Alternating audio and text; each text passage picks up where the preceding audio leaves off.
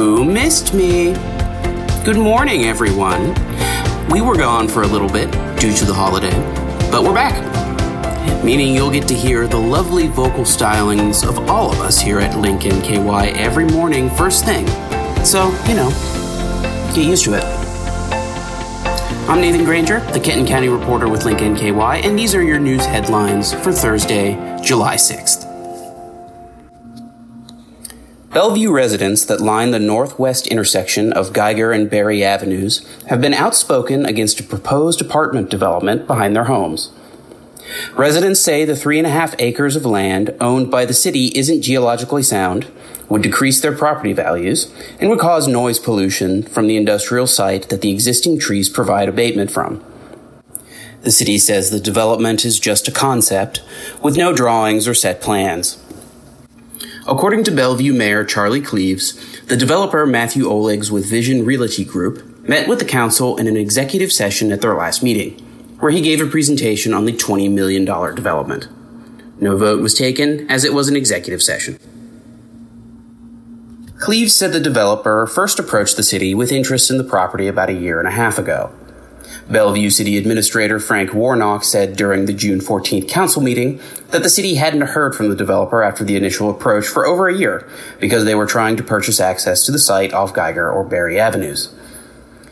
Though residents have been outspoken against the proposed apartment complex, Cleaves said the city must keep growing to cover increased expenses. Read the full story, including the thoughts of many of the residents opposed to the development, at lincolnky.com. About 3 months after announcing its closure, the Covington Skyline Chili at the corner of 3rd and Philadelphia Streets will remain open as One Holland Group takes over ownership, the company recently announced on Facebook. One Holland is a Taylor Mill-based restaurant group that owns and manages various Skyline Chili, La Rosa's, First Watch, Dunkin' Donuts, and Roy Rogers franchises across the region. In April, Skyline announced the location would be temporarily closing. At the time, Skyline VP of Marketing and Brand Engagement Sarah Sicking told WCPO the company was actively searching for a new location, one preferably with a drive-thru. The building on the property features no drive-thru window, something many of the neighboring fast food restaurants have, including McDonald's, Taco Bell, Wendy's, White Castle, and rival Gold Star. The announcement coincided with a ceremony for Wilma Mounts Pop, an employee at the location who celebrated her 50-year work anniversary. She began working at the location as a teenager in 1973. Democratic gubernatorial incumbent Andy Beshear and the Republican nominee, Daniel Cameron, filed their 30-day post-primary fundraising reports with the Kentucky Registry for Election Finance on June 19th.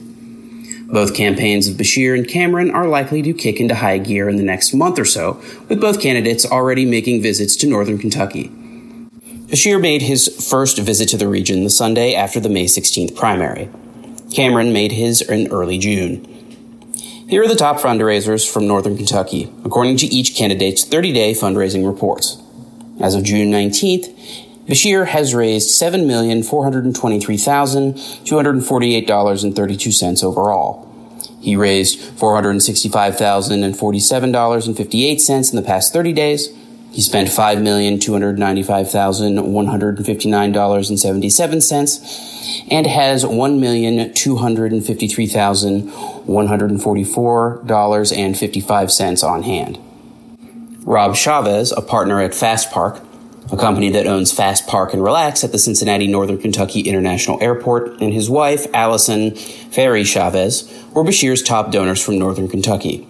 Rob Chavez donated the maximum personal amount to Beshear's campaign with a donation of $2,100.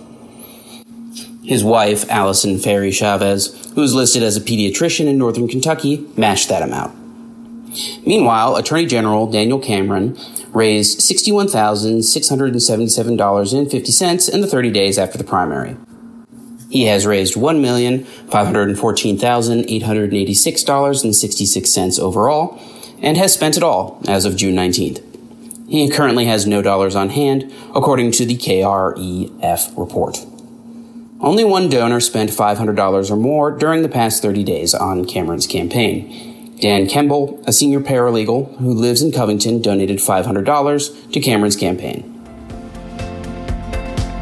Hope you found those headlines helpful, Northern Kentucky. Check out the full versions of these stories, as well as news on everything else happening in the region at linknky.com. We will be back tomorrow. You can bet on it. Thank you all for listening.